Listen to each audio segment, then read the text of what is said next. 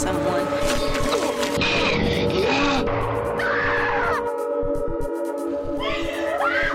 Always trust my gut.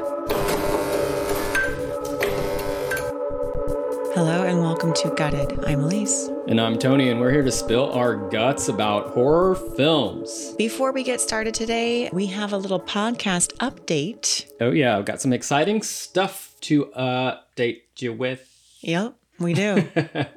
We do. We have jumped on that wagon, that Patreon wagon. That's right. We have started a Patreon. We have. Aleece, could you tell everybody about what we have planned for our Patreon page? Yes, I can, Tony. So we have done quite a few different kinds of formats. We've done the Spill Your Guts episodes where we do a deep dive into one horror movie. We do Gut to Gut where we compare an original versus the remake, like Prom Night original versus Prom Night remake. Those are always fun. Dawn of the Dead versus Dawn of the Dead remake. Yeah, so the Gut to Guts are always fun.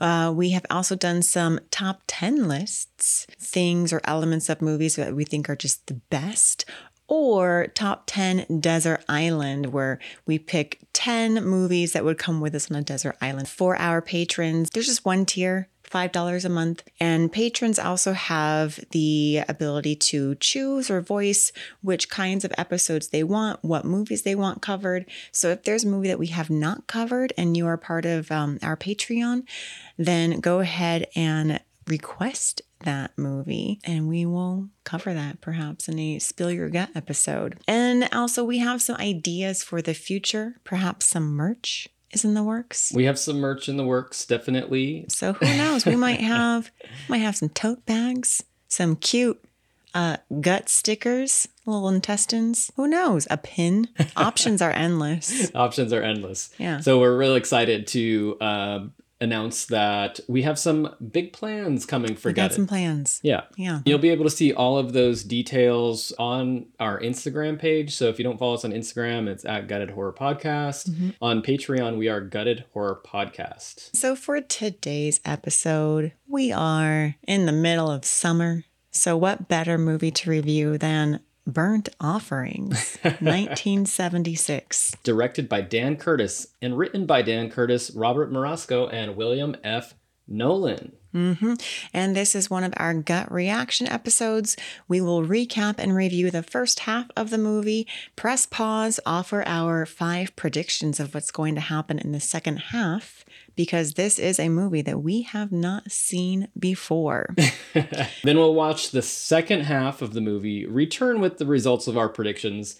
And if you haven't seen Burnt Offerings and want to play along, it's currently streaming on Shudder, Tubi, or AMC Plus. Watch about half of this movie. We stopped at the 57-minute mark. We press pause. You can come up with your own predictions to see if they align with ours. Maybe you are a horror aficionado and you know exactly what's going to happen. You can read the room very well. Yeah. You're a good guesser. Yep. You're a good guesser, and we'll see how yours compare with ours.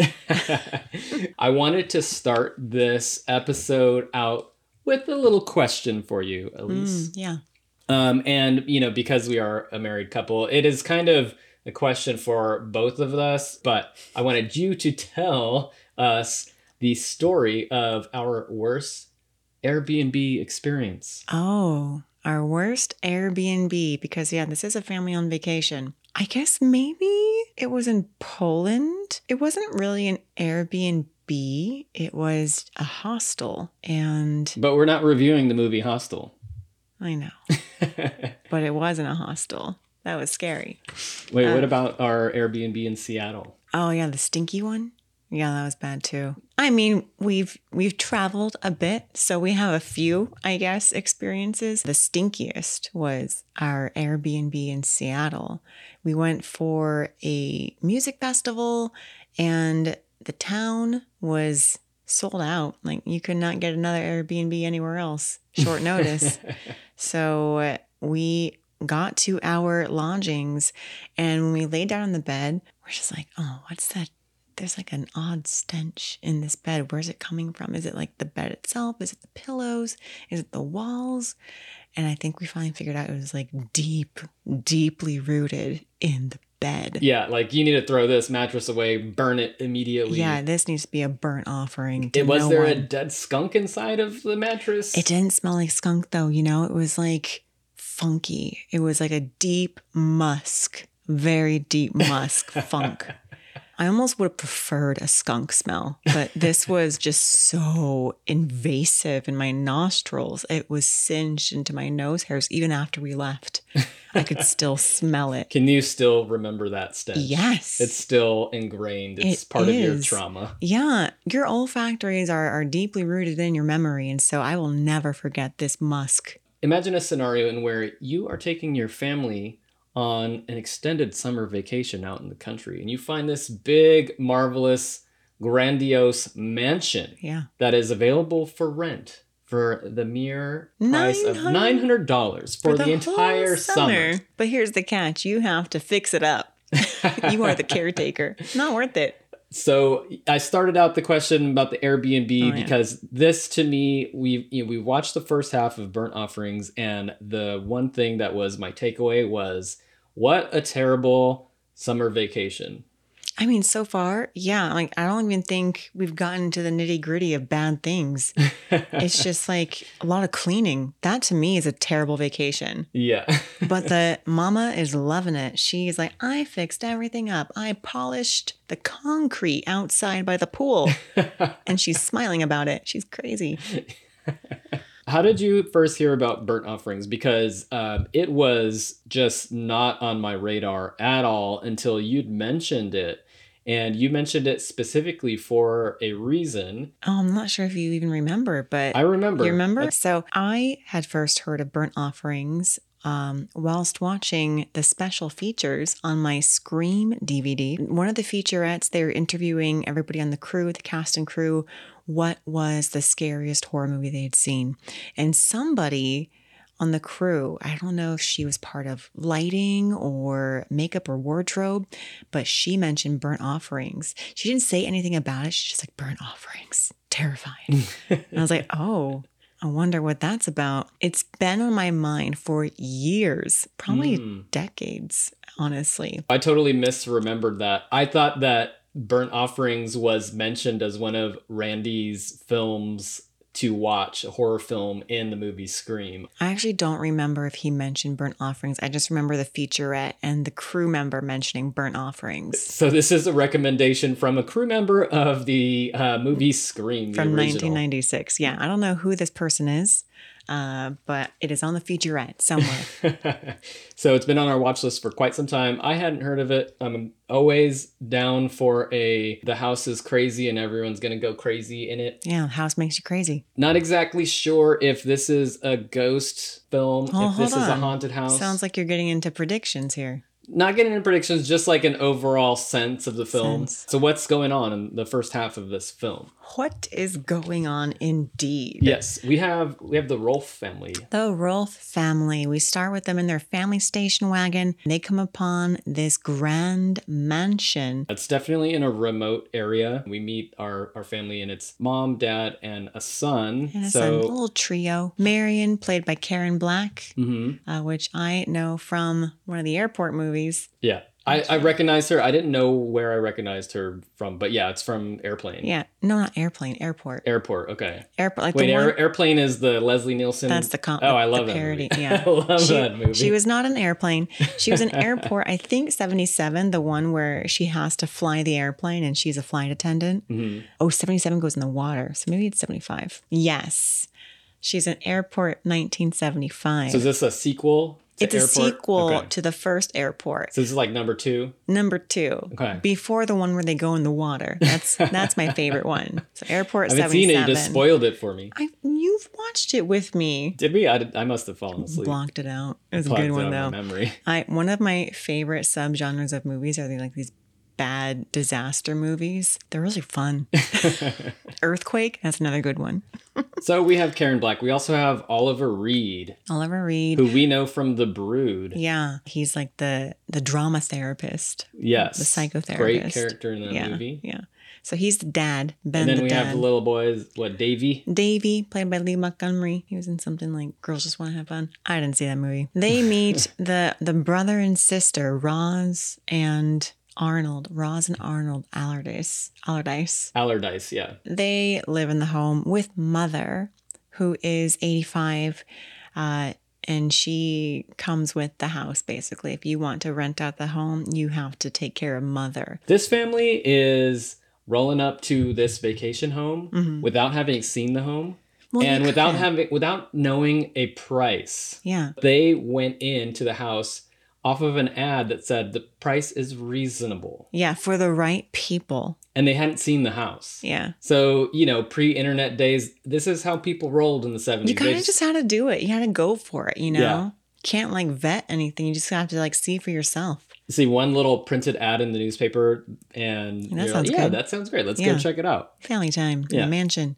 Yeah. So they get there and Roz and Arnold, brother and sister. Arnold, played by Burgess Meredith, who in the same year was in Rocky. Oh. Yeah, I didn't recognize him, but played Mickey in Rocky. Same year, was nominated for an Academy Award. Not for this, but for Rocky. Yeah, they're a little kooky and super kooky. Very kooky. They also have a house caretaker who's just straight up baddie. Yeah, straight up baddie.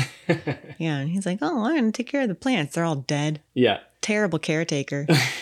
Yeah, these plants they're brown and withered. And even Marion makes a comment. She's like, oh, such a waste. It just bothers me. So it's a huge estate, and there's something up with the house. There's something up with it, and there's something up with Roz and Arnold. They're very excited by this couple. And they're like, oh, we have a son. And they look outside and they watch little Davy playing around. He's jumping on a gazebo, falls off and scrapes his knee. They're like, oh, yeah, good.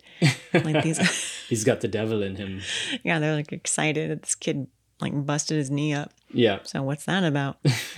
Despite all of the red flags that are going on here, the mom is Marion. She is in love with this house. Yeah. She really wants to rent it. Yeah. And they're like, okay, what's the price? And Roz is like, well, $900. And Ben's like, I don't know. She's like, for the whole summer. Like, ooh, that's a steal. What's the catch? Well, there's Mother. You have to feed Mother 3 times a day. And I don't know about you, but even if it was a great deal, I would not want to feed someone's mom. Well, this deal goes from great to not so great because they end up basically being caretakers of the house. Yeah. They go off and Ben, he's a little more skeptical, but Marion, she really loves the house. She really wants to go for it. And he says, oh, you really need this, don't you? And she's like, I do. So I'm like, oh, why does she really need this vacation house? What's the recent, perhaps, trauma? Is there something stale in the marriage they need to shake it up? Does she need some alone time? If she needs alone time, going off to this mansion with just your husband and kid. And aunt. And aunt. So we get Aunt Elizabeth, played by Betty Davis. Yeah. Yeah, that was cool. So once Ben caves, he's like, okay, let's take that house for the summer. And Marion's all happy and he grabs her boob, so he's happy. And that's a full-on grope. It's a very, very full-on grope. And I'm like, did he ad-lib that? I think I mentioned when we were watching, I was like, I wonder how many takes they did of that scene. Yeah. Is that a one-taker? Oliver's like, I don't know how I felt about that one. Let's try it again. Can we get another round of that? It definitely seemed like one of those moments where it's like the actor's taking it upon himself to insert little nuances into the marriage character. Exactly. They head back to the mansion with Aunt Elizabeth in tow, Betty Davis. They are about to embark on a summer of fun. Summer of fun. There's an empty pool that looks disgusting. They're amped about it. It's a big property, a big estate. And while it is very beautiful and, I don't know, looks prestigious, there's a lot of work to do, and right when they move in, they get to work, and it's like they're cleaning out the pool. Marion, she is vacuuming and she's redecorating with one of those heavy 70s vacuums, like made of metal. They look so huge and cumbersome, and she's vacuuming each stair. And I think Ben at one point greets her after going to a grocery store or something. And he's like, how's it going, slave? He said that? Yeah, he had some weird line like that. No, he didn't. Like he cheekily said it while she's vacuuming. He called her a slave? Because she was doing all of this housework. This is a bad deal from the start. They basically paid $900 to work on the house for the summer. Yeah, like to make it better than when they got it.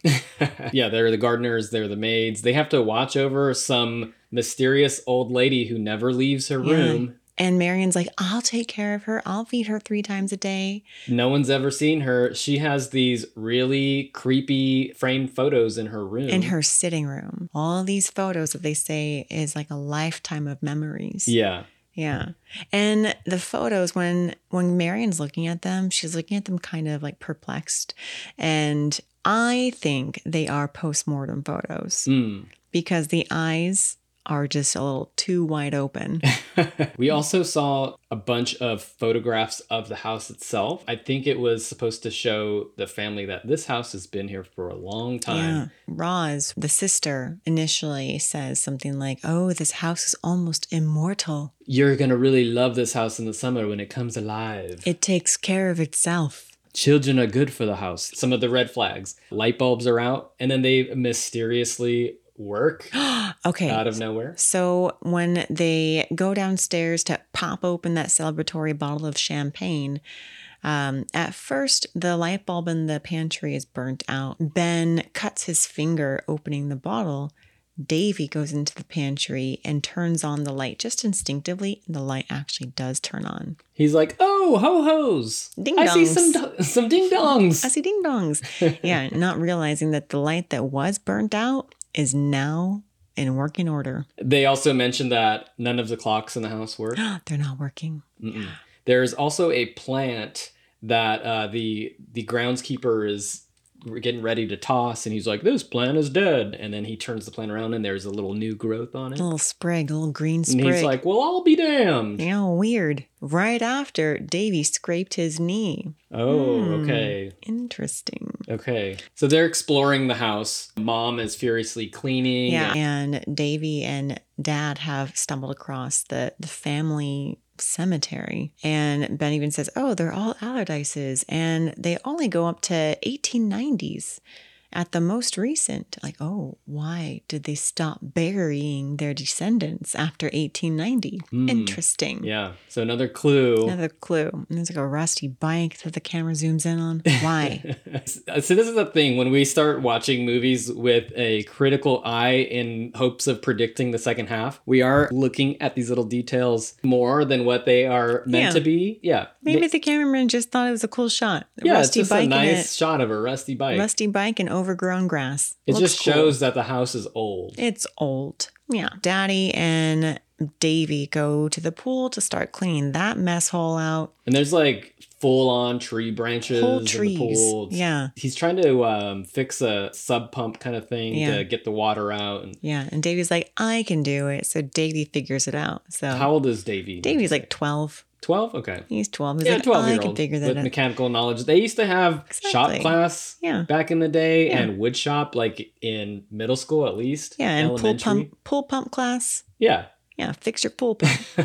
These are the classes in education that we need to bring back. Days. Yes. Yeah, I don't know how to fix. I want more sixth graders knowing how to change out a transmission. Yeah, instead all my sixth graders are telling me how to use an app or what an app is.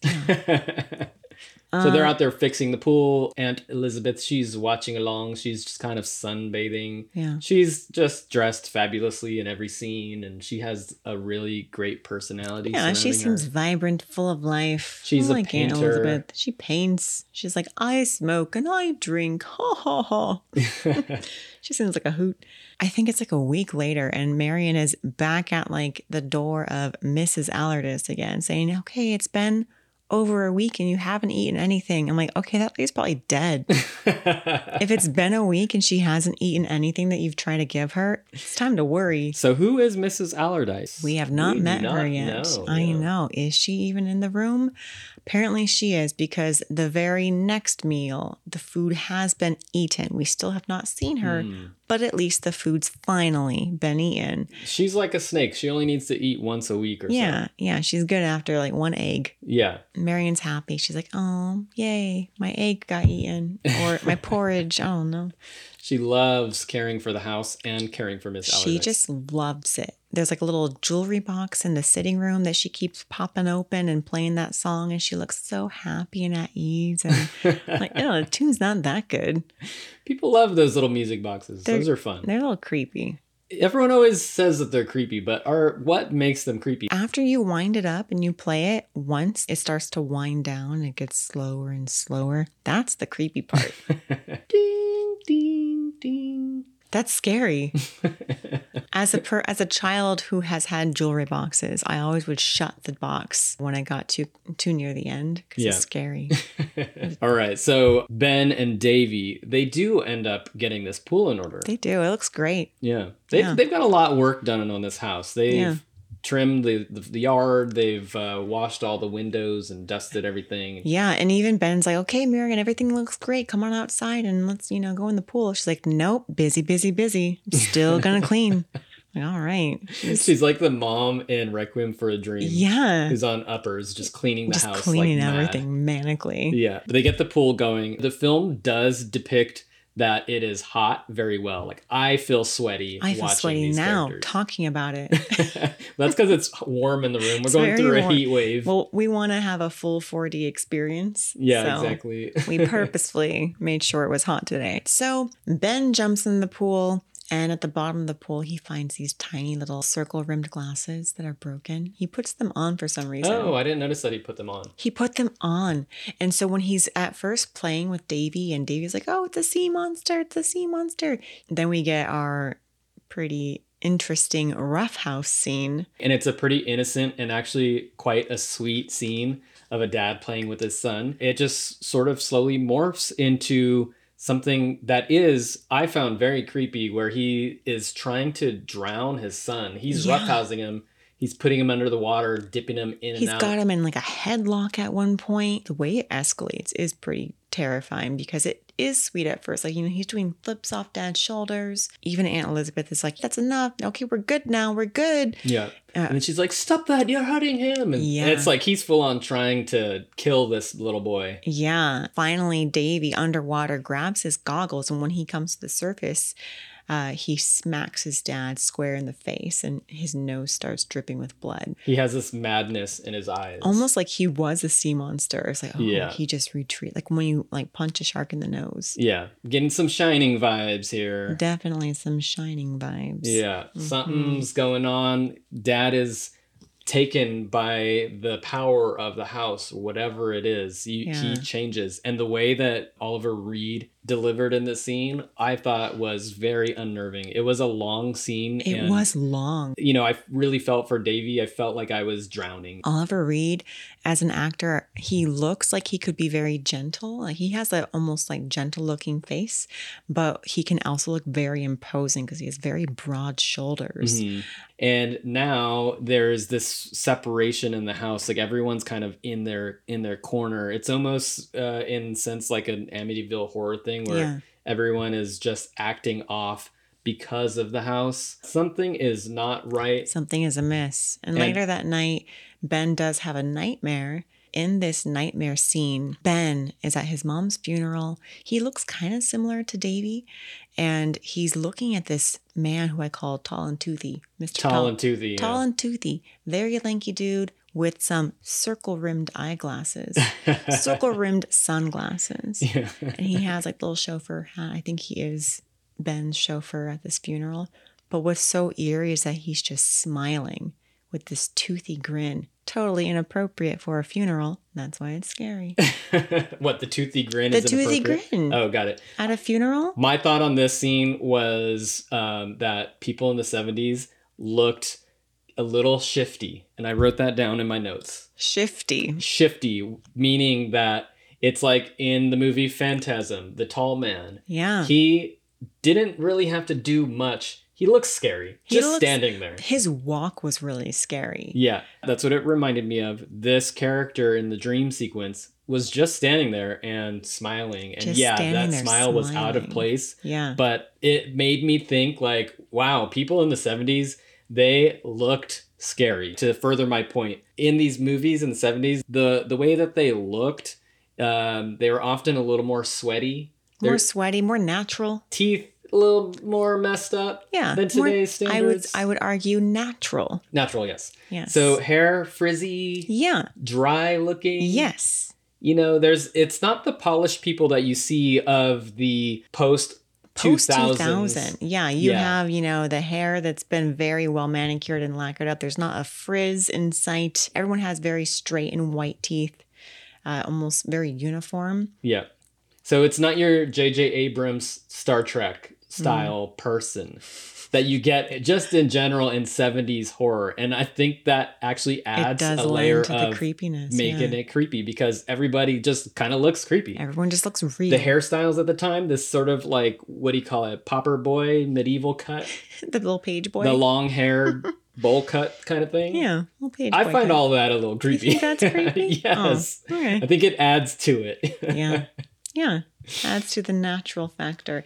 I think it adds to the fact or the factor of, if these are real people, then this could actually happen. Right. Whereas if you're seeing someone with a very well manicured head of hair and teeth, then you're like, oh, that's not real. It breaks you out of it. The fantasy. Yeah, you're like, that's not going to happen. That's too pretty. Everybody looks like a model. Although the people in this movie are very attractive. Oliver Reed and Karen Black, they have an attractiveness to them. They're attractive in a very natural way. Yeah. They don't have the, super shiny lacquered up hair. Yeah. They look different than actors you would see in a contemporary horror movie. Right. They're attractive people, but they have flaws like everybody else does. So to me, that adds to the unsettlingness of this film. Yeah, the realism, the unsettling realism of the film. Yeah. So after Ben's nightmare, he wakes up and tells Mary, and he's like, oh, I had that dream again about my mom's funeral. And at this point, everybody, to me, seems like something's going on with them. Except for Davy, we haven't really Davy seems fine. Yeah. We later on have the nighttime pool romp where Ben's still shaken up. He's still by the pool, and Marion comes outside, very ghostly in her white dressing gown. Mm-hmm. And she's like, oh, you're still bothered by that? That was yesterday. It was ages ago. And Ben's like, oh, yeah, it was yesterday. Still shaken up about it. She's like, well, let's go for a swim. It might make you feel better. And so he jumps in the pool, and he's like, come on in, honey. And she does. She strips nude and jumps in, and he mistakenly takes that for an invitation to do more. She's like, nope, not in the mood. And she hops out. Yeah. Yeah. And we get this really awkward, tense scene where he goes after her and he's like, come on, let's make love here in the field. And she almost does, but then she catches a glimpse of Mrs. Allardyce's window on the top floor of the house. Yeah. And suddenly goes into a panic. And she's almost screaming and crying. And she cries out, no, don't. You don't understand. You mustn't. Yeah. And then he stops and he's like, okay. Yeah, they got real awkward real fast. It got really awkward because her emotions just flooded to the surface. So we have some strained marriage, some just off behavior. Yeah. It's becoming more and more strained. And Ben is pissed in the kitchen and drinking his coffee and smoking his cigarette. And he confronts Marion about not coming to bed. And she's like, oh, I just, I forgot. I fell asleep in the sitting chair. He's like, I'm going to go trim the drive. And he's just out there with a machete, just hacking away at this jungle's worth of drive bushes. Yeah, that's his way of trimming the drive. He really needs to blow off some steam, so he grabs the machete. He's shirtless and just sweating profusely. Bullets. Yeah. And then Aunt Elizabeth finally comes downstairs. It's about noon, and she's wiped out. And Marion, all chipper, is like, oh, you never sleep in. And Aunt Elizabeth is like, oh, yeah, I am tired. I am pooped. And she's looking in the mirror at all the bags under her eyes that seem to be increasing. And she looks at Marion. She's like, oh, you're getting some grays too. And Marion's pumped about it. She's like, yeah, I take after my Aunt Mary. Yeah, that's good. Some body positivity right there. Yeah, she's really excited about all her new grays that seem to crop up overnight. Something is draining them or altering their behavior. So right before we stop, Aunt Elizabeth is going to take a nap, but then she's like, no, that's stupid. I need to wake up because I'm usually full of energy. Mm-hmm. So she decides to pay Mrs. Allardyce a visit. She's going to show her some of her paintings. She knocks on Mrs. Allardyce's door. And who opens it? Marion. She's like, what do you want? Aunt Elizabeth is trying to get in. She's like, I want to, say thank you to our benefactor. I want to come in.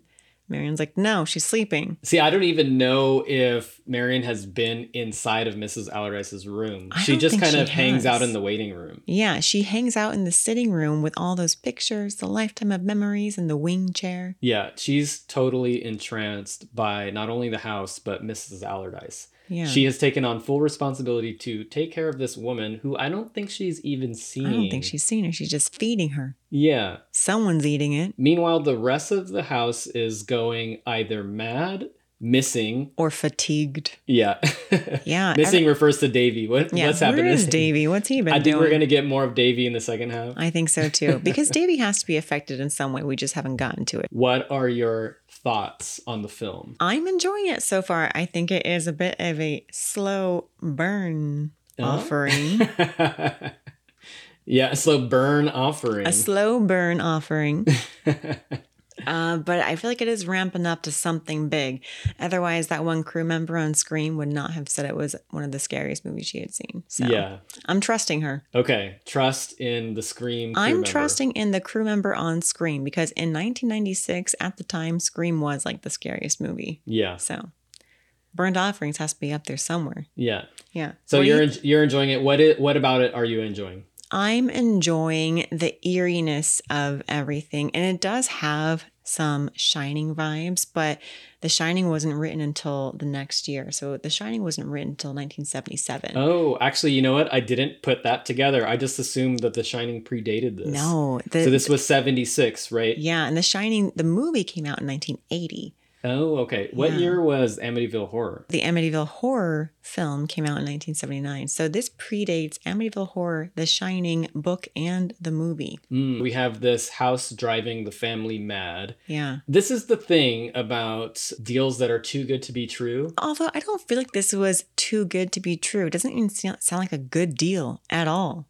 $900 to do some yard work? No, not even for today's standards. It's someone's like, I will charge you $900 for the whole summer if you fix up this entire house. And there's a pool that you need to fix up. Pools are a lot of work. And just the size of this property, I'm like, no, you need to pay me $900 or more to fix up this property.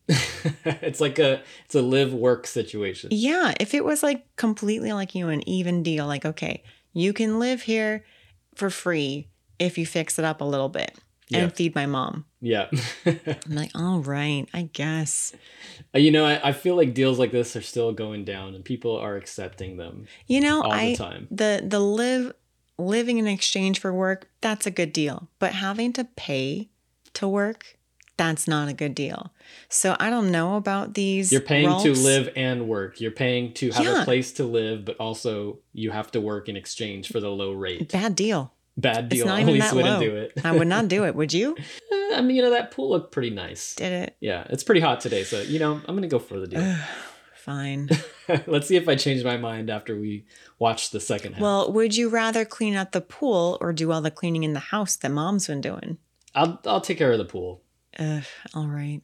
Only because I would get to be inside where I'm assuming it's air conditioned and not full of sunlight. I didn't see, that did not look like an air conditioned house. All right, so it's not. Well, maybe there's no way that it's house is air self-cooling. conditioned. It seems self-cooling. That could be possible. It might be drafty, yes. It might be drafty. So I feel like I guess I would rather be vacuuming in the house because at least I wouldn't get sunburned. Yeah.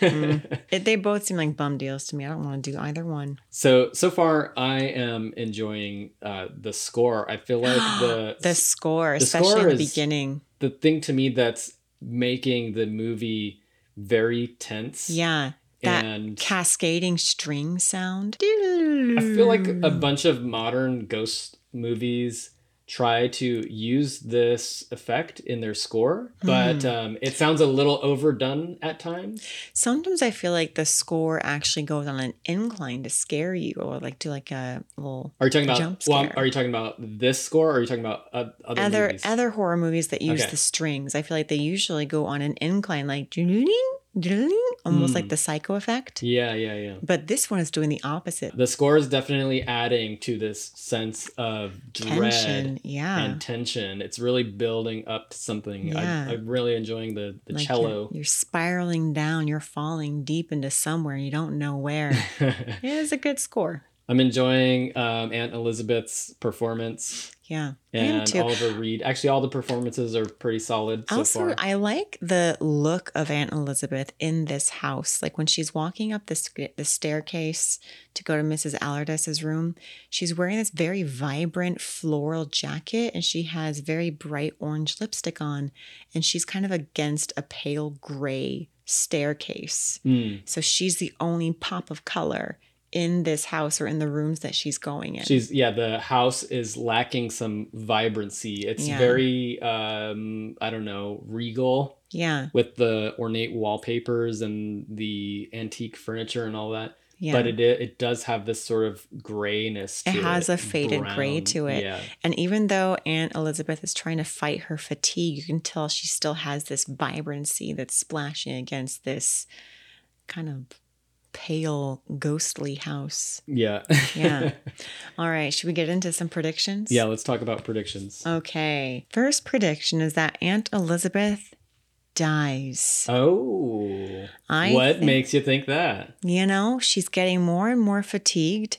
I think she's just going to die of natural causes in bed.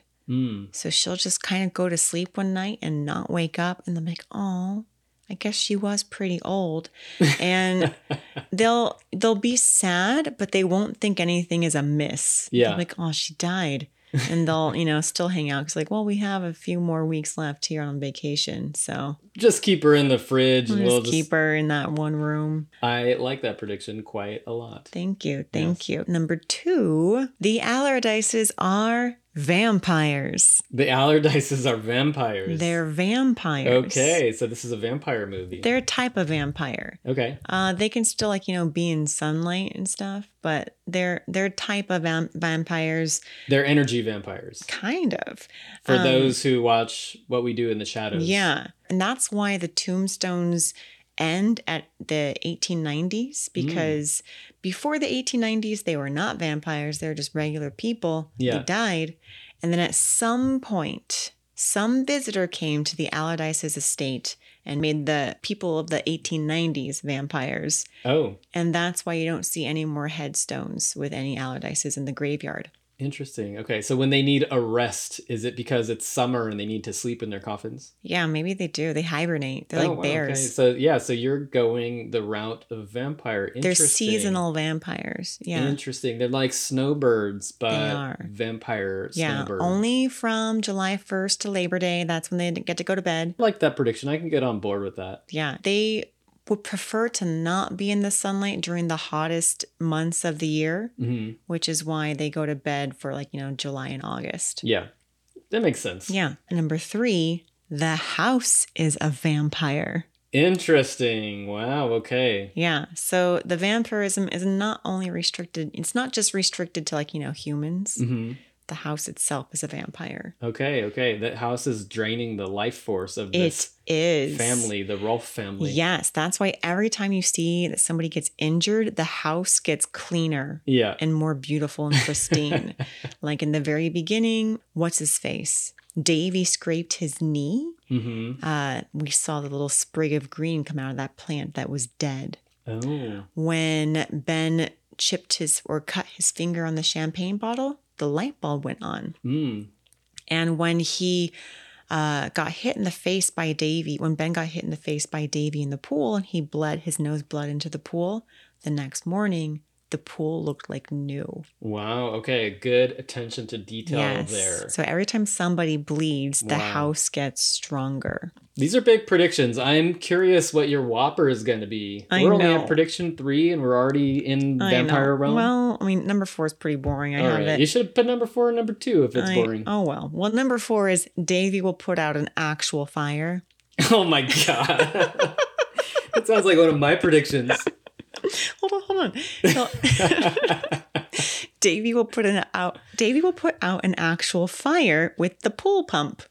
Oh, okay. Yeah, very practical. Yeah. What is that? Because they made note that he knows how to work the pool pump, so he'll get the pool pump and put out a fire somewhere.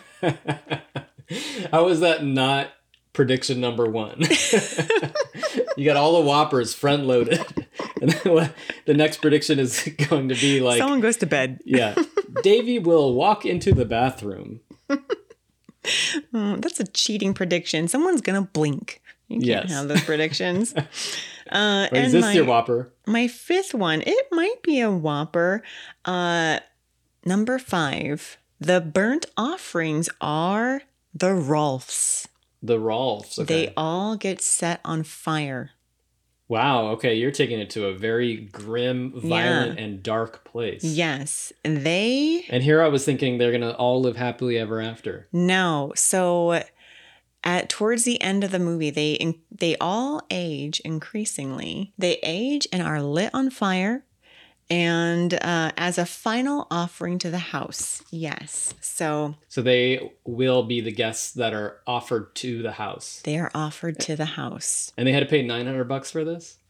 Well, what a bum deal. I think the $900 was to hook them. You can't just say free, otherwise no one's gonna like. No one trusts free. But no one trusts free, but a nominal fee. They'll be like, all right, okay, I could see this being plausible. And that's why when they got there, there's a note on the door that said, "Don't worry about anything. The house is yours," or whatever. We had to go off somewhere suddenly, so they didn't even pay the $900 yet. So I think that was just There's a lot of trust in the 70s. Yeah, well, the allergist just said $900 initially to get them to come. Yeah. See, this is pre-Venmo. This is even pre-Craigslist. Yeah, leave the money under the mat. We'll get it later. That's why I'm glad to be alive now, because we know better. We know better. We've learned the lessons of these 70s horror films. Yeah. Where the family's just doing everything wrong. So many red flags. Yeah. So many. And yet... Yeah. All right, so that was my 5. Yeah, they are the burnt offerings. They are the burnt offerings. So I'm not quite sure how it ties in with Davy putting out a fire and they still get burned anyway. He puts out the fire after they're dead. Oh. And then they're just skeletons. Yeah, and he's like, shoot, I guess I waited too long. Damn, waited too long. Oh well. Okay, my predictions. Those are great predictions, by the way. Thank you. We watch a lot of movies together, and your predictions might be similar to my predictions, and it is actually a little scary, a little frightening. A little frightening that we're... Or is it sweet? Is it sweet? I think it's sweet. All right, you guys, you let us know. Is it sweet or frightening that we have the same predictions? Do we? Yeah. Do we need to make more friends, basically? I'm gonna move my number 2 prediction to my number 1 prediction. Oh, is number just to 2? get it right out of the way. All right, is it boring? No, I don't think any of my predictions are boring. Right. I really tried on this one because it is tough for this type of movie. Normally we like to cover slashers for this format of episode. Easier. Yeah, because they're very predictable. But for something supernatural kind of like this, you have to pay attention to more details. That is true, yeah. And do you think that in every movie they leave these little clues for you to solve the puzzle of the movie? I always assume they are, and then it turns out they're not. Man, I was way off in The Burning. Yeah. Oh well. Watch our episode on The Burning to see how off we were. That stupid tiger. So my number 1 prediction is that Aunt Liz will die in her sleep because she is getting tired. I had the same exact prediction as you. She's getting older by the minute. But aren't you surprised that I had the very same exact prediction? That she, not only is she going to die, because she's going to die in her sleep. And I mean, anyone can guess that she's going to die, but we both guessed that she's going to die in her sleep. Yeah, good. All right. So we don't need to talk about that because we already talked about it. Yeah. So we'll just move along. My number 2 prediction is that Pappy, also known as Oliver Reed, also known as Ben, is going to go full Jack Torrance. Yep. That sounds plausible. I saw him wielding that machete, hacking up those leaves. And roughhousing in the pool. Oh yeah, the fact that he has a typewriter. There's a typewriter in his office. Yeah, I didn't know that this came out before The Shining, but I have a feeling that he's gonna go full madman at some point in the house. That's a good prediction. I don't know why I didn't guess that too. I don't know if he's gonna actually kill anybody. I think he's going to attempt to kill everybody. Yeah, he'll hack down some doors. Yeah. Try to squeeze his little face through. Here's Ben. Stanley, did you just rip off burnt offerings? I mean, Steven. Okay, so Stephen and Stanley. Steven and Stanley. Rip off artists. Ripped off burnt offerings. Yes. Okay, my number 3 prediction is that Mrs. Allardyce is dead, like the mummified grandpa in Texas Chainsaw Massacre 2, or sort of like a Psycho situation. Then who's eating the porridge? That Marion. I didn't quite figure out. Marion's eating the food herself. She's crazy. She's just gone full nuts. She's gone full crazy. Maybe she's going to go Jack Torrance. Oh, she might. That would be great. That would be actually really great. I would like that, actually. Yeah. But, I'm just wondering, there's all this mystery around Mrs. Allardyce. We haven't seen her. She's in this room locked away. She's sleeping. Someone's eating the food. And Marion is up there tending to her daily, constantly. She's always in the room. And so I'm just thinking, like, what's the deal with Mrs. Allardyce? What's going to be the big reveal? Yeah. And I just kind of think it's going to be like she's a mummified corpse sitting in a chair. She is. And that's why she never leaves the house. Yeah. And I kind of think you're right. I think Marion's been eating the food and forgetting. She's hungry. Yeah. All that cleaning, she's burning a lot of calories. Yeah. My number 4 prediction, the house feeds on the suffering of its inhabitants. Things get repaired after somebody is hurt. I noticed that same detail that you did. So I think that the house is also a vampire of some sort. Yeah. It's like a ghost vampire. It is like a type of vampire. Yeah. Like not like a literal vampire with fangs, but it's like a type of vampire that feeds off it's like an people. energy vampire. So it's feeding off the vitality of this family. Exactly. And it's kind of excited by spilt blood in a way, or some sort of harm or injury or sufferings. That's why I said suffering. I should have remembered the bloody nose. For some reason that went over my head, but I was thinking it was the incident of pain and hurt. Yeah, it that could was be. feeding The the house. trauma in the pool. Yeah, so that's where I was going with that. I also thought that was curious because we both had the feeling that the house is the thing that is the villain. The house might be the vampire. Yeah, and the Allardyces are almost like the familiars of the house. Yeah, so that's really creepy and that's really interesting. So I'm excited to see the second half. So that leads me to my 5th prediction, my Whopper. Which kind of goes along with this ghost vampire theory. Somebody is going to come by after everything is all said and done, and they're going to be like, that house burned down 100 years ago. Oh. That house doesn't exist. The house was the burnt offering. So, I was trying to think, like, what is the burnt offering? Because that is one of the questions I was trying to pose to myself. I like your idea that the family is the burnt offering, and I was thinking maybe the house is going to burn. It's a ghost vampire house. I don't know. Honestly, it's hard to say. The title is so mysterious. It's almost like the title's going to be the big reveal at the end. Okay, I have a couple questions. Do you think there's something more to the line when Ben says to Marion, this means a lot to you, doesn't it? And she says, it does. Like some sort of underlying tension in their marriage? Yeah. Yeah, there's probably something, but I didn't really give that much thought, to be honest. Okay. It seems like the marriage has gone a little stale. There is that moment when Ben and Marion are, it's like right before he was getting a little too aggressive on the lawn. And he's like, I know after 13 years, things might not be so blah, blah, blah. Yeah, he's like, am I that repulsive? And she said, no, you are incredibly sexy. Yeah, I didn't believe her though. I didn't believe her. I mean, I believed her in that one moment. Then right afterwards, no. Like, oh. Not that sexy. So maybe they're going on this vacation to mend their marriage, but it's honestly doing the exact opposite. I was thinking that she seems like she has suffered a recent loss. Oh, okay. And so I was thinking perhaps she suffered the loss of a pregnancy.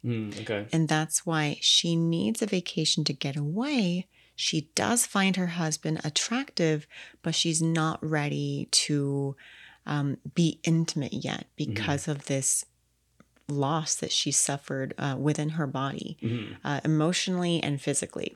And that could explain the feeling of not wanting to be intimate right then. Yeah. But also needing a vacation from her day-to-day back at home. Yeah, I could see that. That's a very interesting point. Yeah. All right, what's your next question? What is the trauma from Ben's mom's funeral. And the toothy tall man. That guy has to come back into play. He's so creepy. Maybe the loss of a parent is just something that he's working through. So yeah, if they're both going through some sort of trauma and loss, maybe that's why they were selected for this house. House selected them. I actually didn't give too much thought to that either. I was too stuck in like, this house is a vampire. The house is a vampire. So many dead plants that are coming back to life. Yeah. And nobody's watering them. Or maybe somebody's watering them. Marion's cleaning up a storm, but I have not seen her water a plant. So she can't do it all. She's only one person. That's a huge house. That's a lot of chores. Huge undertaking. But this toothy tall man, do you think that this man is just a figment of his nightmares? Or do you think he was actually at his mom's funeral? In movies, I want to believe that if that character is a creepy character in his dream, then we'll see that creepy character in the movie. I feel like he will come back. I feel like somehow Ben is going to manifest this toothy tall man. They get a visitor and it's this guy. It's the toothy like tall man. Yeah. He's the milkman. He's coming to check on the house. He's going to come with a delivery, and it'll be the same guy wearing those little circle-rimmed sunglasses. Oh, okay. Interesting. Okay. I don't know about you, but I'm quite excited to finish the movie. I am too. All right.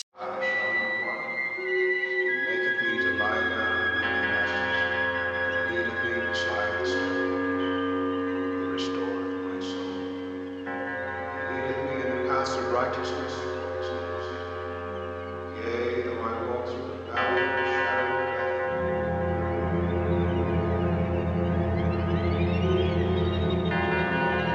death. Welcome back. We just finished the second half of Burnt Offerings. What's going on in the second half? Because that was actually pretty crazy. Yeah, especially like the last 5 minutes. We left off with Aunt Elizabeth trying to see Mrs. Allardyce, much to Marion's chagrin. She does not allow her to. We immediately get a scene of the tall and toothy, as you like to call him. Yes. Character known as the chauffeur in the credits. Yeah, tall and toothy shows up pretty quickly after we broke for the last time. And that scene of terror by Oliver Reed was something that I thought was so gripping. Like how he was gripping his can? He was gripping his can. He was literally gripping. And shaking. He looked like his head was going to explode. He smashed the Coors can on his face and in his hands. That's how gripping he was, literally. And so we get this guy from his dream who is now appearing in real life, or is he? Because he kind of disappears. Yeah, he comes down the driveway in that hearse with a coffin in the back seat and gives us his grin. And then Ben almost blinks and he's gone. Yeah, so is it part of his imagination? Is the house driving him mad? Later on that night, Dad wakes up and he goes into Davy's room. Yeah, he must know something's up. Yeah, so he something's amiss, and he tries to get into Davy's room. He has to kick the door open, and Davy's passed out cold. There's a gas leak in the room. He has to break the window open. The next morning, Aunt Elizabeth is looking a little worse for wear. She's starting to look even more pasty and sweaty. I think she stopped wearing makeup at this point. She stopped wearing makeup. She looks more gray and less vibrant. And she goes to Marion and says, "You don't think it was my fault, do you?" Marion basically blames her for being old and says, "You forgot things. It's okay." And Aunt Elizabeth is pissed at this comment. Marion is also being super defensive at this point towards the house and any suggestion that something's off. Very defensive of the house, as if it's her best friend now, which it basically is. And now the house is becoming a character in itself. Yeah. The house is actually trying to kill this family. And everyone can sense it except for Marion. Even if she knows it, she's just straight up denying everything because she is completely obsessed with the house and especially with the sitting room and Mrs. Allardyce. And Ben even asks Marion at one point, he says, for me, could you give up the house? Would you give up the house? And she pauses so pregnantly, and she's saved in time because Davy comes screaming into the room saying, Aunt Elizabeth isn't well. And so Marion doesn't have to give her answer right then. So they run into Aunt Elizabeth's room, who is looking pretty bad. As one of our predictions that she was going to die, she just had all the signs of wearing away and being tired. And at this point, even her speech is starting to fail. In one of her final scenes, Ben is watching over her in her room, and he can hear something coming up the stairs. We're just looking at the door, waiting for something to walk in. And I have to say, this moment was very tense. They're just showing the closed door, and you can hear the steps getting closer and closer. And Betty Davis is giving her speechless all as she's writhing and moaning, and her eyes are circling to her head. She looks messed up. She looks sweaty, her eyes sunken in. She looks like she is teetering on the edge of her mortal coil. Yeah, she's near death. Ben, he is just paralyzed in fear, doing his shake again, his gripping shake. Sweating profusely. Yeah, and then who comes bursting in the room? Tall and toothy. This guy is straight up creepy. Really sort of sunken in features. He's wearing the glasses. Very pale. Very vampiric. Going back to what I said about people in the 70s, this is what I imagine that people looked like back then. Oh my gosh. I'm sure that was not natural. There was a pound of makeup on that guy. Very striking though. Perfect for the role. Yeah, and he has a nice dimpled chin. I don't think that was prosthetic. I think that's a real dimpled chin. Do you think those were his real teeth? Or yeah. You think they put in some fakes, some falses? falses? Maybe some veneers. I don't know. Oh, burnt offering in here. So Tall and Toothy comes in and shoves the casket over to their side, and we cut to someone's funeral. Whose is it? Elizabeth. It's Aunt Elizabeth's. And guess who's not there? Marion. She had to stay back and take care of Mrs. Allardyce. Yeah. She's like, I couldn't just leave her on her own. Yep. And I'm going to make this grand dinner with my cloak that looks very vampiric also. She is starting to look like Countess Dracula now. She is. And she is looking more and more suspicious, where we're starting to think as viewers, I think she's Miss Allardyce, or she's playing this role of Mrs. Allardyce, because she's wearing the antique jewelry. She's wearing all the robes, Victorian attire. Yeah, as soon as she goes full Countess Dracula, then it's, she has it's game over. The cameo chokers and the high collars. Oh, yeah. She's definitely a vampire now. She looked cool. I mean, honestly, like, that was a cool look. Yeah, it was. I was into that. If I were hanging out in that house, that's what I would want to wear. You would want to wear a big Victorian gown. Yes. That sounds fun. I mean, just really into the house. Yeah. It's like when you go on vacation and you find some like really cool robe, and that's your vacation robe. That's your vacation robe. Wear it all weekend. And then you take it home and you're like, that's not as fun. Yeah, it's better. Did we do that? Yes, of course we did. We might have done that. Well, they try to leave during a crazy rainstorm, and because he had just had enough, so he grabs Davy and it's like, we got to get out of here. Something is wrong, and your mom does not want to come. I gave her this choice. We're packing up. We're leaving.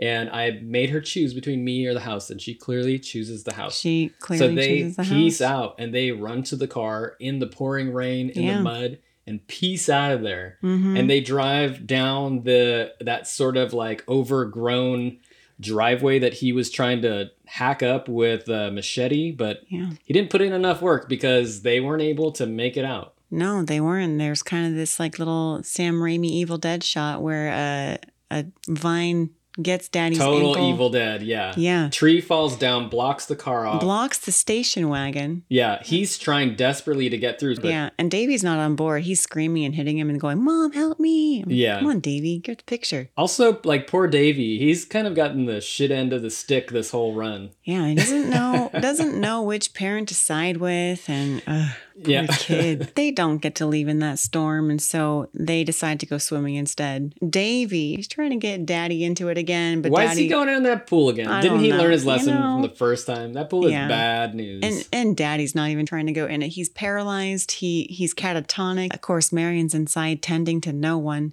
And there is a shot at one point of her eating the tray of food for Mrs. Allardyce. And we're like, okay, obvious. Yeah. You're At this the one point, that- it is becoming clear Yeah. that she is becoming Mrs. Allardyce. One moment of inconsistency with Marion where she's outside and she tells Davy, get out of the pool. It's kind of like that Jaws moment where, mom's telling little Alex Kintner, get out of the water. You're starting to prune. And Alex is like, oh, come on, Mom. 10 more minutes. It's kind of what Davy does. He's like, oh, come on, Mom. And she's like, He's a no. kid. He's trying to make the best of this really shitty situation. Yeah, terrible vacation. Worst summer ever. She's like, no, you stay out of the pool. I'm going to go inside. So she leaves and goes inside. She's no longer wearing her Victorian garb. She's wearing her regular I'm Marion garb. And Davy's in the pool and it's starting to get more turbulent. And Dad's like looking very tense and shaky. And the pool's getting more and more turbulent. You can tell that he is trying with all of his inner might to break this catatonic state that he's in to help his son. But it's not working, and Davy is underwater and like flailing. And at one point, Marion does look out the window and she's like, oh no, Davy! She's trying to break the window. She finally gets outside and she dives into the pool and she saves Davy. Very graceful dive. Very graceful. She's like, Davy! She jumps in. Someone get that kid some floaties immediately. Exactly. That kid needs an inner tube. This kid's like 12, can't swim. Water rings. Yeah. And Ben actually does manage to stumble out of his chair, but can't do much more than that. He's like, I tried. But he does break his catatonic does. state. Yeah. And they're like, oh, Dad, you talked. Cool. And that's when Davy's like, Mom, can we leave this place? And she's like, yes, today. Finally. Yeah.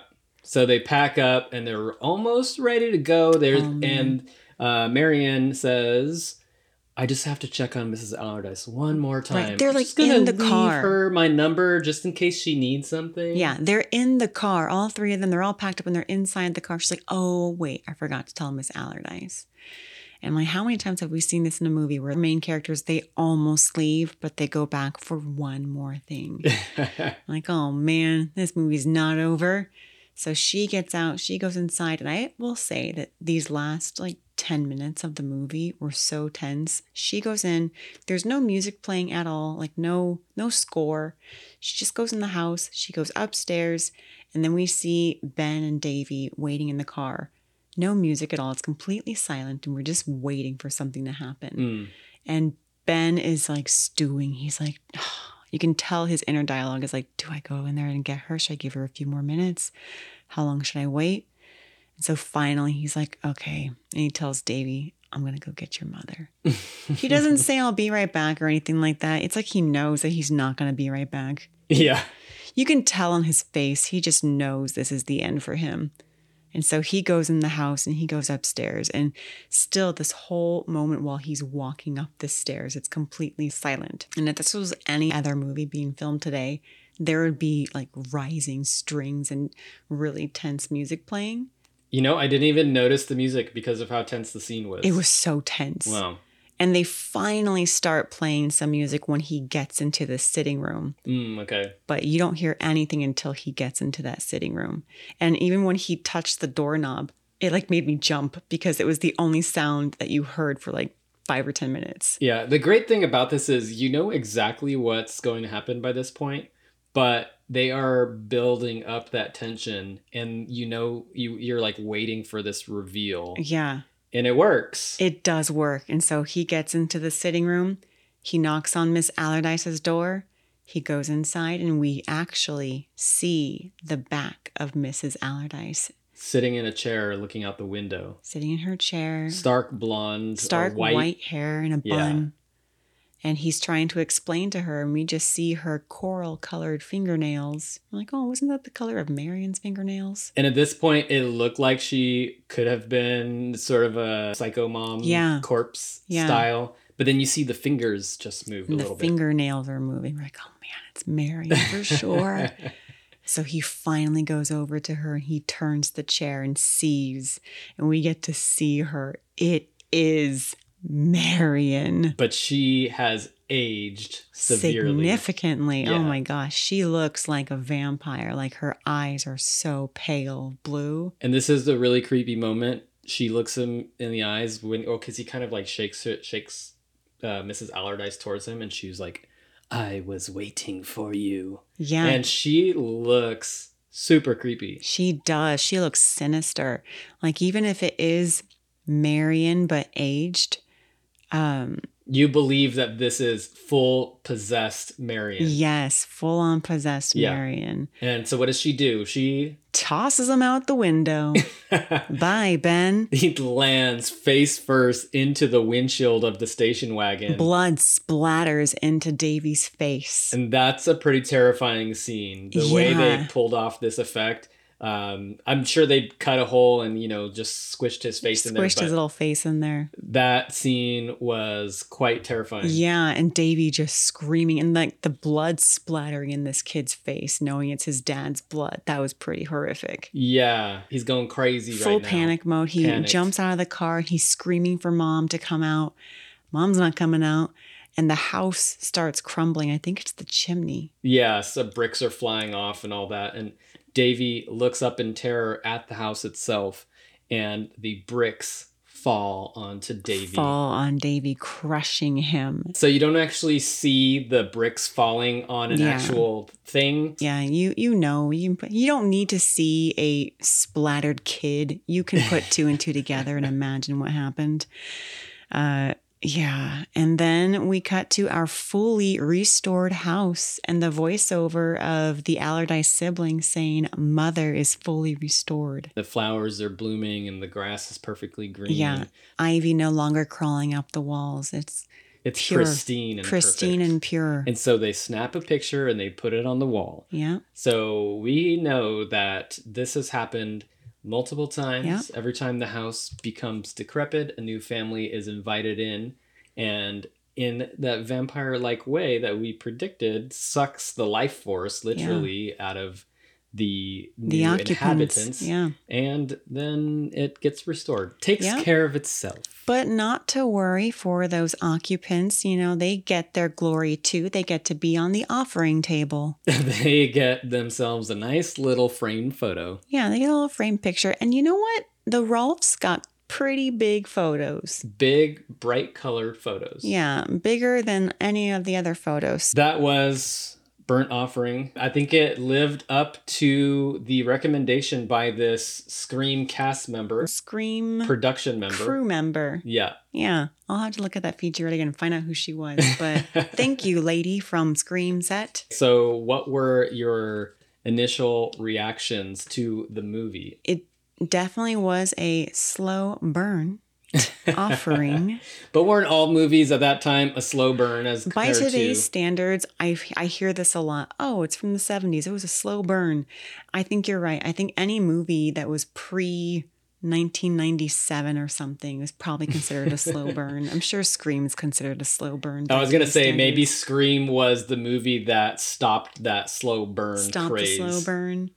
Yeah, I don't know. I want to say in the 80s things shifted to just right out the gate you're getting all the Nightmare on Elm Street movies, I feel like those are pretty fast paced. Yeah. I would say that a lot of horror movies in the 70s and previously, they are slow burns. They're more dialogue heavy. Right. And there's more of a tension build. Yes. And I was saying that, this is totally The Shining, which is why I made that Jack Torrance prediction. Yeah. But this actually predates The Shining. It predates The Shining. And it predates Amityville Horror. Mm-hmm. That's very interesting. I could see maybe those movies being influenced. Yeah, being influenced by this movie. Yeah, I can see that too. A family driven to madness. The house is alive. The house, in a sense, is a vampire. Yeah.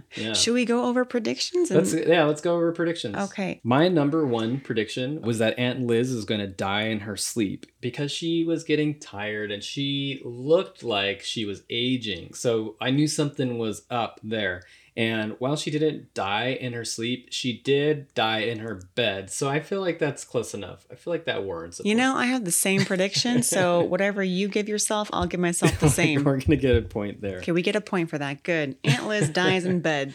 She was the safest bet for a character death in this movie. I wouldn't have predicted that the son and Ben would die. I thought that I kind of thought they all would die. I felt like maybe they would be trapped in the house or something. You know, this was actually pretty vicious of a movie, and this house was on a rampage. It was. My next prediction was that Pappy will go full Jack Torrance. That didn't quite happen. No. I feel like he got all of his aggression out when he grabbed the machete and started hacking up the leaves outside. Oh, I was going to say in the pool when he tried to drown his son.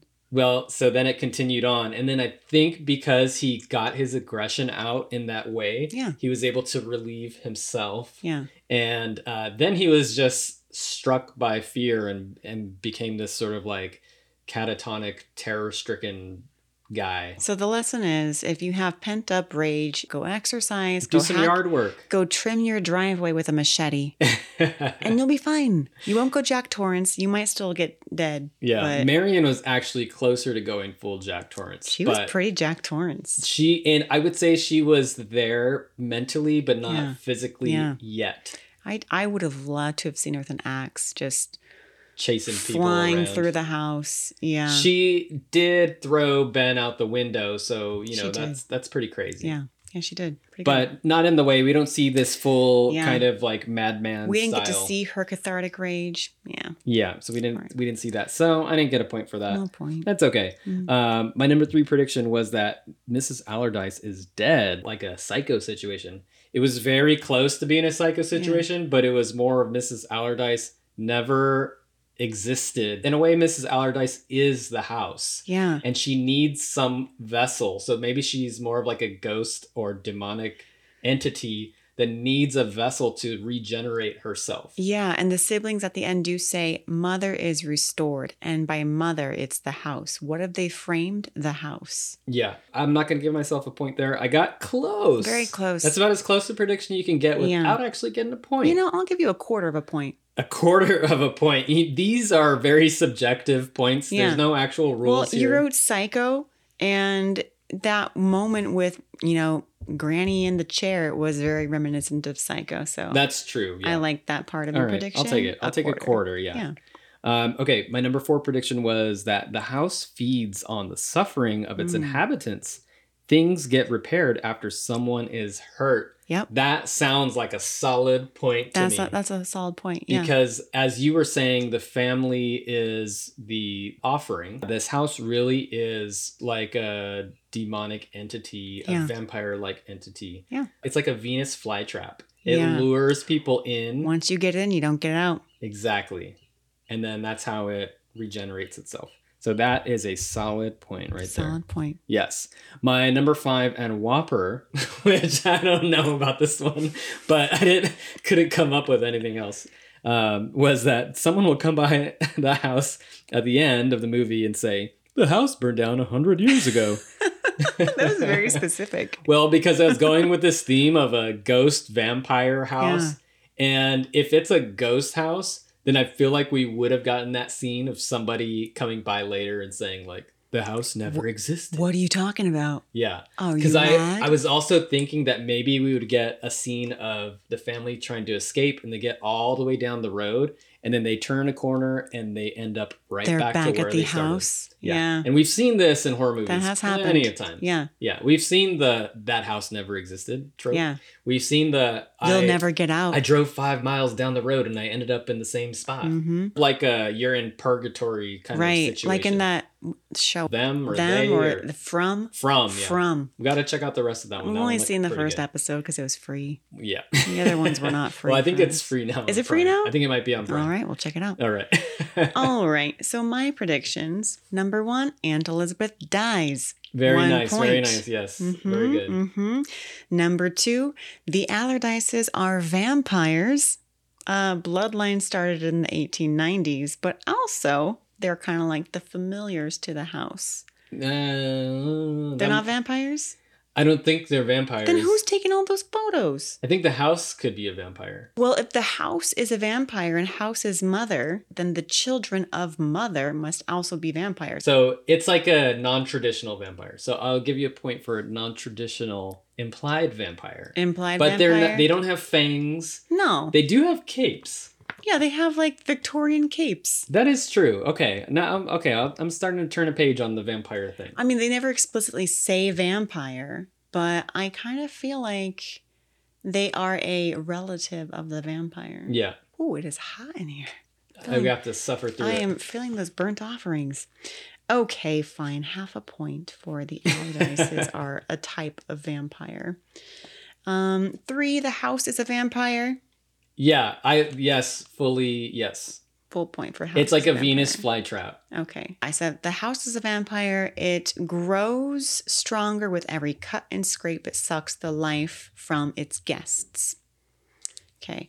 And then 4, Davy will put out a literal fire with the pool pump. Was that your Whopper? I don't know where that one was. That was more of like a grasping at straws. Like, Okay. I don't know what else to say here. So that's no. That's 0. That's a no.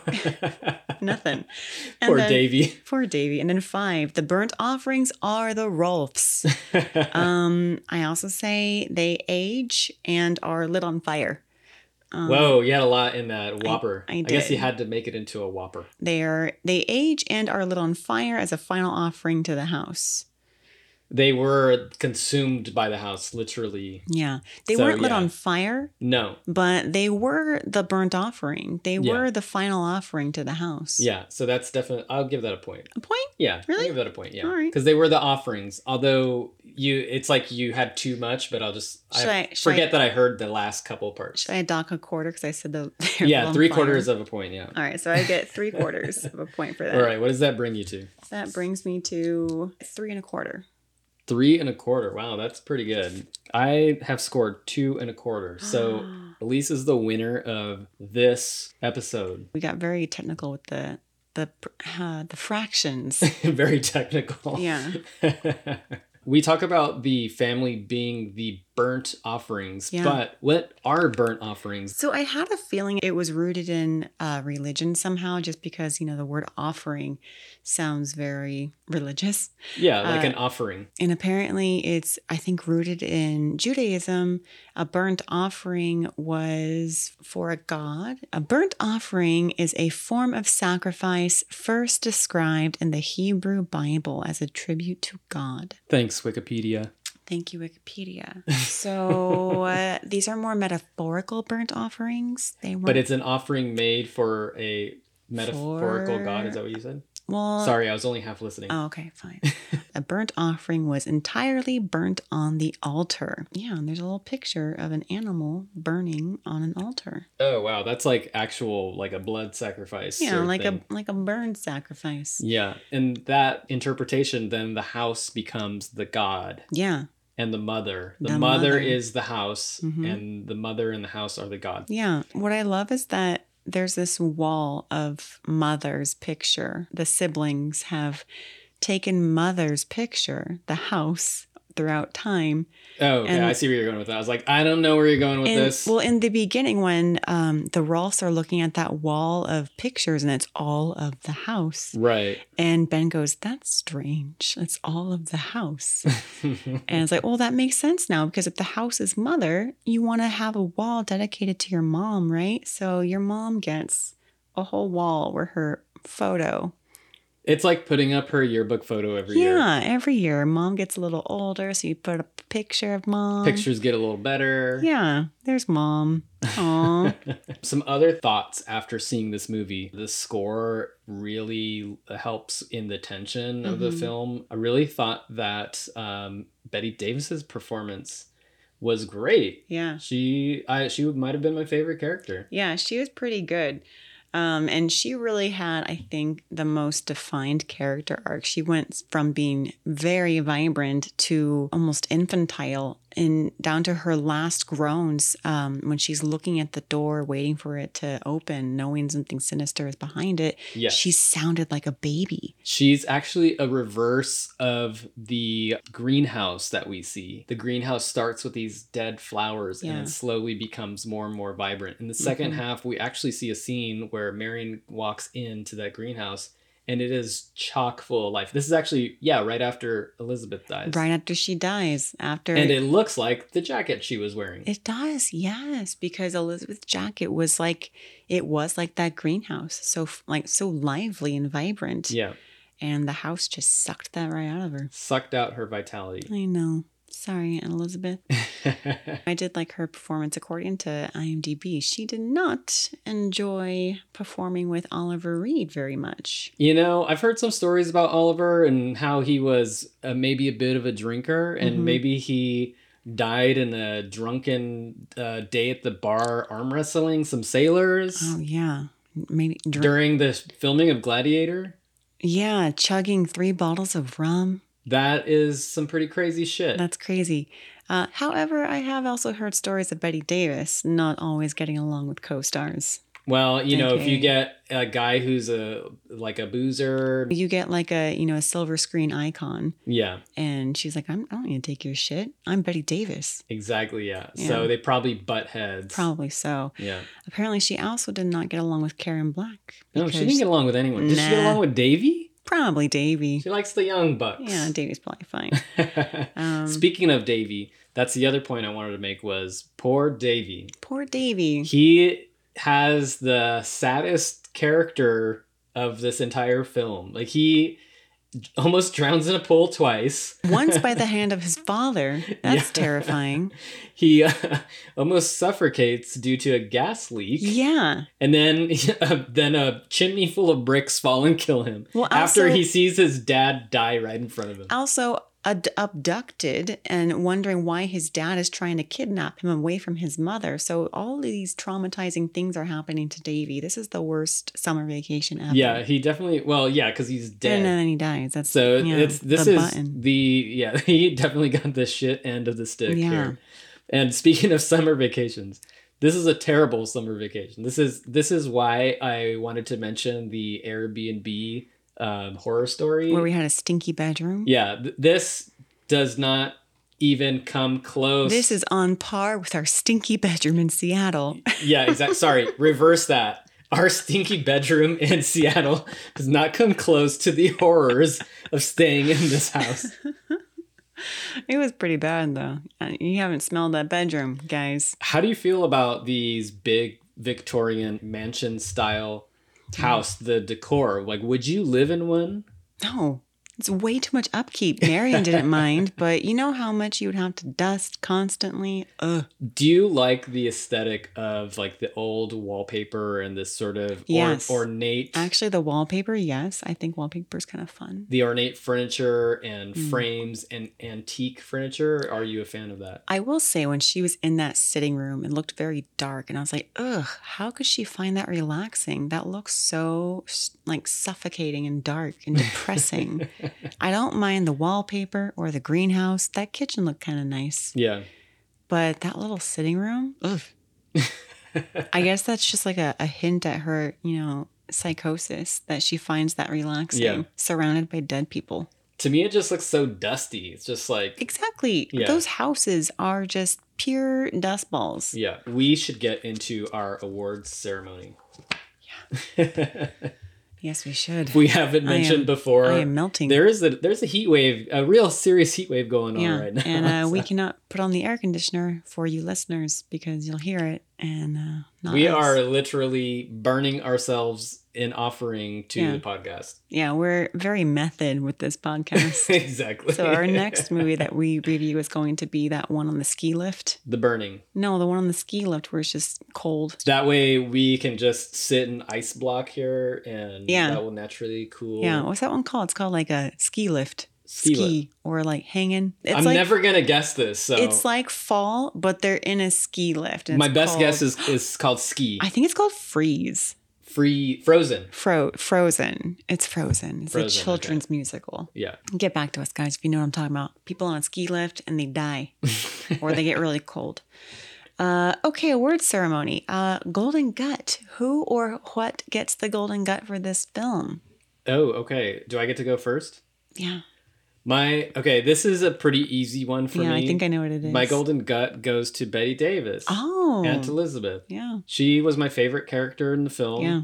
She was sassy and she looked cool. She's a painter. She did look cool. So I can really relate to that because I did go to art school. You went to art school. You painted things. I used to be a painter. So you are Betty Davis. I thought she had a nice range of, she was this sort of like hip and then at the end when she was babbling and she looked very sweaty and dead. She turned into a baby. She was like wailing like a baby. Yeah, she's a cool character. I liked her too. Yeah, she gets my Golden Gut. Nice. My Golden Gut is going to be, it comes down to either the score, the menacing score, or the last 10 minutes of the movie, that silent period. Oh. Or Tall and Toothy. Well. Ooh, hold on, wait. Tall and Toothy was pretty creepy. All right. I'm changing my mind. I'm giving the Golden Gut to Tall and Toothy. Oh, wow. Okay, I was going to say, you usually don't choose a technical aspect. I was about to be impressed.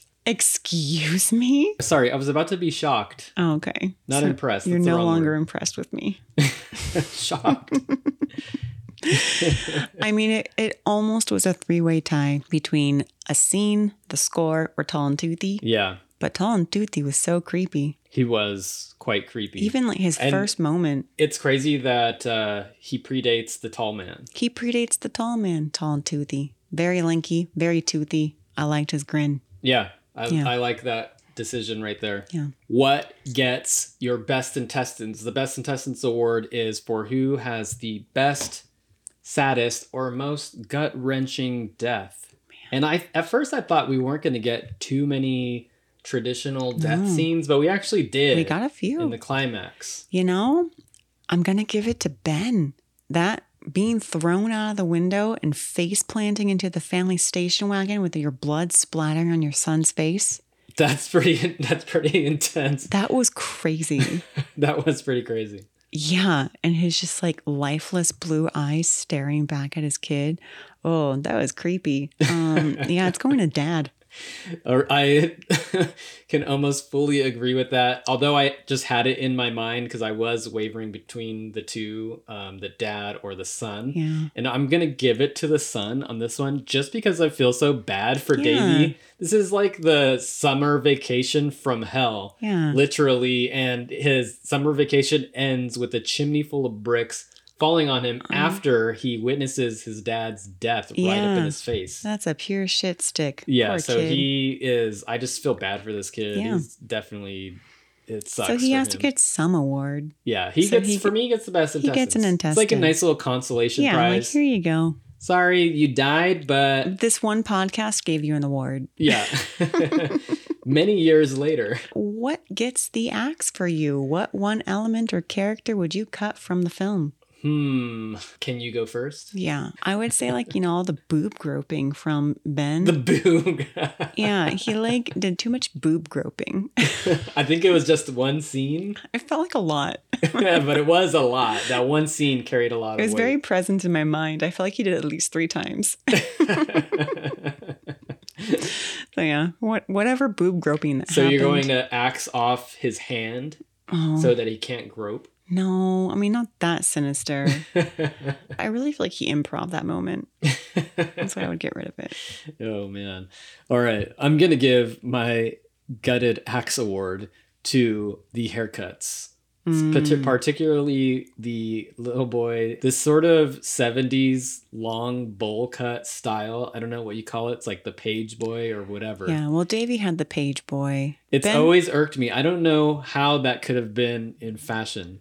Yeah. Call me maybe out of touch. Maybe I'm not that hip. You're old. You're new fashion. Because I know fashions recycle themselves. Yeah. So I'm sure at some point, closest I experienced on my own was like that sort of almost famous early 2000s hair flip. With the bangs. Yeah. Boy bangs. Or maybe it's, what is that, like the indie rock style. Yeah. What I don't know even The what you would call the that. Jim Halpert from The Office season 1. Yeah, that's kind of the closest. But there's something about the haircuts in the 70s on men where the hair was incredibly full in the back, very sparse in the bang area, and then just like a blunt chop cut covers your ears. It's just hot. It looks hot. It does look hot, but maybe it was intended to be warm for the colder areas of the country. Are you saying this is like, global warming had affected the hairstyles? Yeah, and now we're sweating because... now everyone's skin bald. Now we all need to be... No, I would want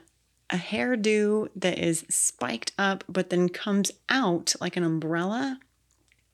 I think that's coming. It can shade me. It's coming in 2024. Oh, here's hoping. I'm sweating, guys. I'm not saying that like some of the hairstyles I had growing up were that cool because I had some like pretty god awful hairstyles. Hey, you dared to try. I used to use a tub of gel. Yeah, you dared to gel and spike and have bleach blonde tips. So. Exactly. Yeah, I've had the same hairstyle since I was 5. Yeah, it's eventually going to come back around. Good. So you'll be cool every 15 years. That's what I figure. Just waiting it out. Next segment, the blockbuster rating. Our favorite video store. Where would you place Burnt Offerings in your blockbuster? Is it going to be a staff pick? Is it going to be on the main shelf? Is it a bargain bin? Or are you going to find this in the back alley dumpster? I've yet to review a movie for this podcast where the movie goes into the back alley dumpster. I don't even know if I've placed any in the bargain bin yet, but... we try to choose movies we think are going to be okay at least. I think the closest we got to bargain bin was when we did Prom Night, the remake. Right. You've made me put it in Hollywood Video.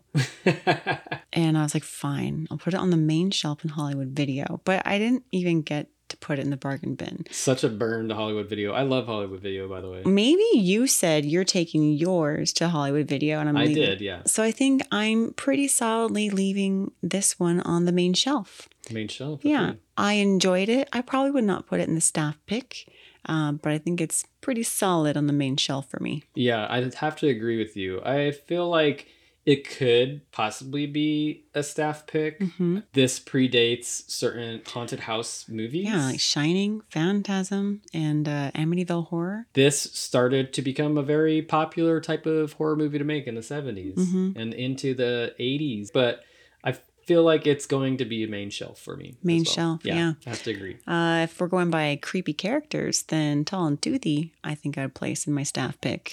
That guy is so creepy. Loved his toothiness. I was creeped out, but also slightly attracted to him in a very he's intriguing kind of a way. What's his deal? What's his deal? Why is he so happy? What's his secret? His secret is being an evil entity. I don't know if he was evil. He just looked happy. I mean, he looked pretty evil to me. I mean, he took pleasure in his job. He was the chauffeur of dead people, and he was happy about it. Yeah. So I can't fault him for that. He didn't actually do anything bad. He just came with a casket for Aunt Liz before she died. So he was good at his job. He predicted. He's like, I know what I like. Is that him? Oh my God. Is that? He looks terrifying. Okay, so for those who are curious, just go ahead and search for Anthony James. Wonderful actor. He's been in a lot of Westerns. He stopped acting in the 90s to pursue an art career. Ooh. Yeah, so you identify with him as well. Of course, yeah. Okay. And his name's Anthony and my name's Tony. Anyway, I really like this man's look. He just passed away in 2020. I am intrigued to look up more of his films. What are your last thoughts on Burnt Offerings? I'm going to stick with my my punny line. It is a slow burn offering. And Tall and Toothy, one of my favorite creepy characters now. I'm going to say, if this is a modern day Airbnb and you're renting a house that seems too good to be true, it is too good to be true. If two siblings are renting out their grand mansion to you in exchange for hard labor, say no. Go work on a farm somewhere. Yeah, work on a farm. That sounds way more rewarding. Well, that about wraps it up for this episode. We are literally burning up. We're sweating. We're going to go find some ice cubes. That's right. Thank you for watching and or listening. Give us a like, subscribe. Email us, check out the Patreon if interested. Yeah, that's right. Let us know what kind of episodes you are interested in hearing from us. This has been another episode of Gutted.